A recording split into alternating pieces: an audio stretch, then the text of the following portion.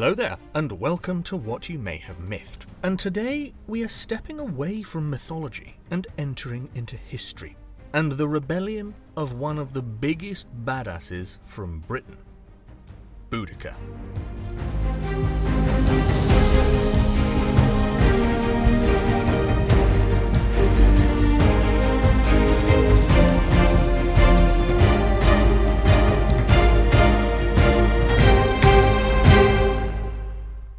I have been doing a lot of reading about this legendary warrior queen for another side project, and coincidentally, we visited Colchester only a couple of weeks ago to visit some friends.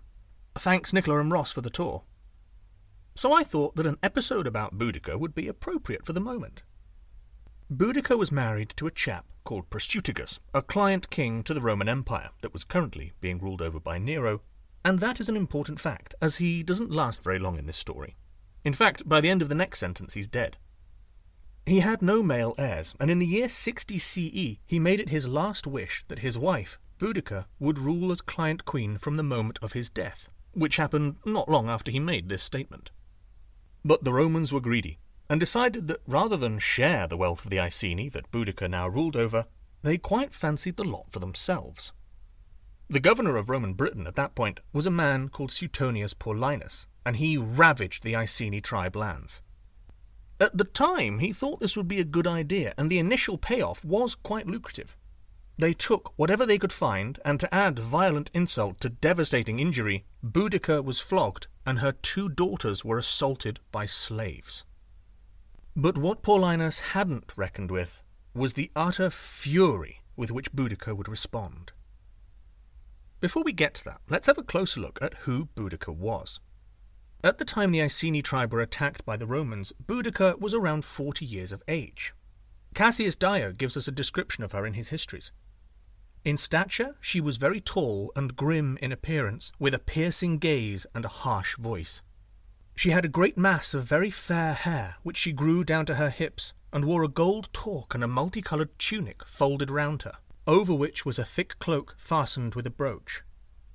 She was clearly a striking figure.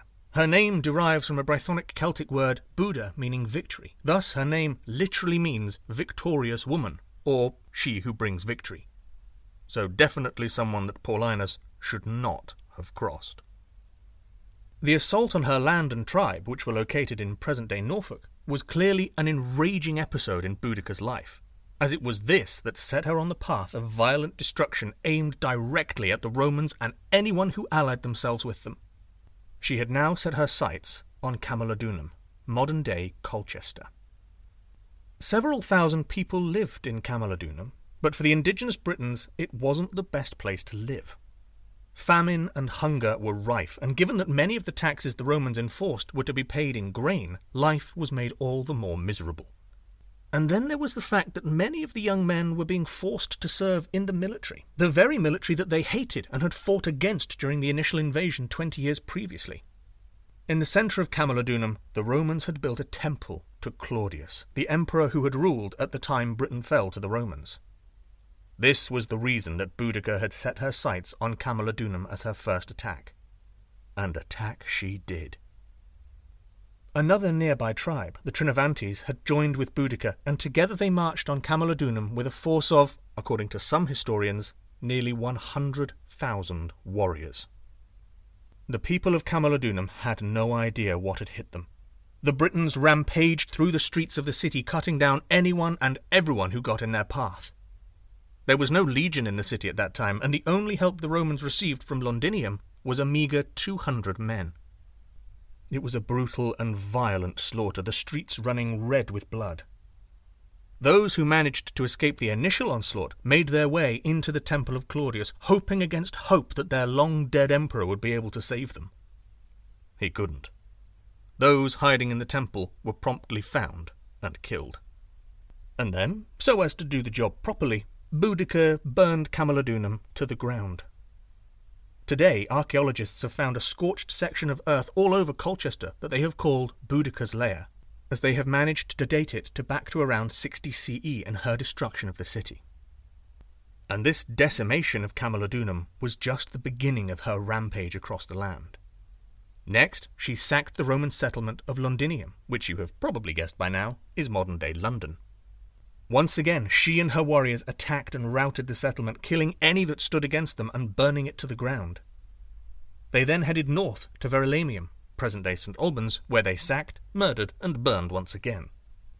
The Britons were causing utter destruction to the Roman settlements all across the southwest, and Paulinus, who had so far been retreating, tactically of course, realized it was probably time to challenge her. And so the two forces met at the Battle of Watling Street, near what is now Nuneaton in the Midlands, at some point in 61 CE. Tacitus gives us quite a vivid description of how Boudicca and her daughters rode in a chariot at the front of her army, crying out to them in encouragement. The soldiers opposite them on the field had tortured her, tarnished the honour of her daughters, and that they were terrified where they stood to see such a force rising up against them. Paulinus, too, was calling out to his men, preparing them whilst exhorting about the superiority of the Roman legions over the empty menaces of the barbarians. It was a bold effort by the Britons. They charged at the conqueror's line, but they did so under a vast volley of pilum, the Roman javelin, quickly followed by a second volley. Just these javelins caused an enormous amount of damage. If, by lucky chance, a javelin had hit a shield, it was impossible to pull out given the length of the tip, so the soldier would have to abandon their own shield whilst charging at an impenetrable red wall. The efficiency and training of the Roman army won out over the horde mentality of the Britons.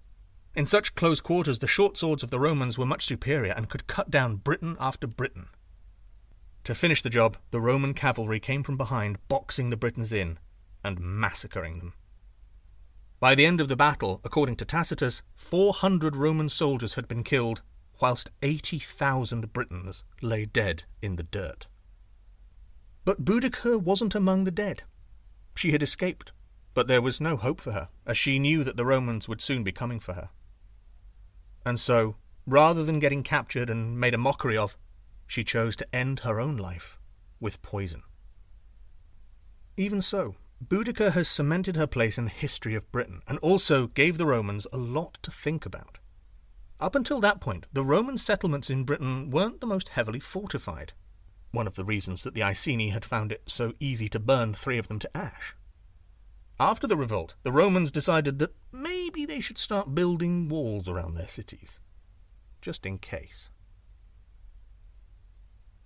Well, there you go. Boudicca the Badass, a powerhouse of British folklore, the warrior queen who stood against the might of Rome. If you're ever in London, then go and visit the statue of her riding the chariot that sits on the banks of the Thames. And I would also recommend a visit to Colchester, where the remains of the Roman wall are still visible, and I'd visit the castle as well, which is built on the remains of the Temple of Claudius. Anyway, now for On This Day in History, and we start in 1692, when the first people were accused of witchcraft during the ridiculous Salem witch trials in Massachusetts. In 1832, Charles Darwin walked through the tropical forests of Bahia in Brazil, describing the experience as being a transport of pleasure. And on the 29th of February, 1940, Hattie McDaniel became the first African-American woman to win an Academy Award for Gone with the Wind. And that's your lot for this week, but before I go, let me remind you that if there is a particular episode that you would like to hear, then you can drop me a message on TikTok or Instagram, or you can email me at themythspodcast@gmail.com.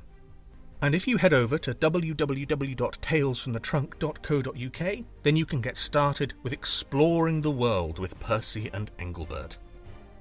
For now, farewell, and you shall hear me again next week for another episode of What You May Have Mythed.